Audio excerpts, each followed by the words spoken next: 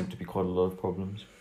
I think for me the level of oppression that is possible with more technology is really scary. That's one of the most scary things, I think.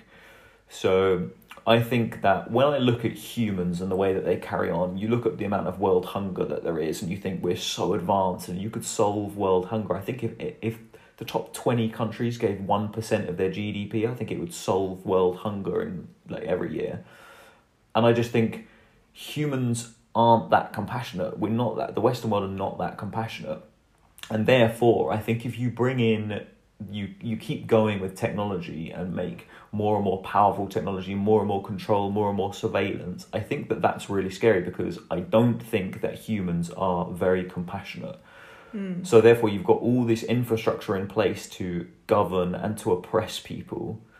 And there's if the rules are set up and the government is, the Nazi party got voted in, let's remember, you could vote the wrong party in, or the governments and the rich people just may not have your best interests at heart. I'm sure Jeff Bezos could solve world poverty alone, but does he have people's best interests at heart?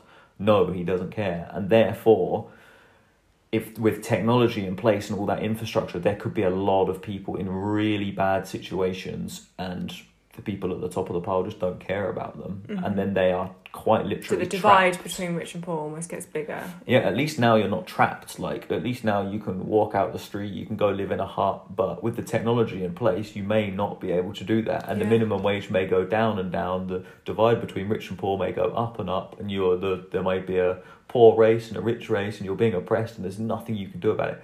That was something that someone put in as a question, that apparently all the middle jobs are disappearing. So there's jobs at the very bottom and jobs at the very top. That is one thing that technology is very clearly doing.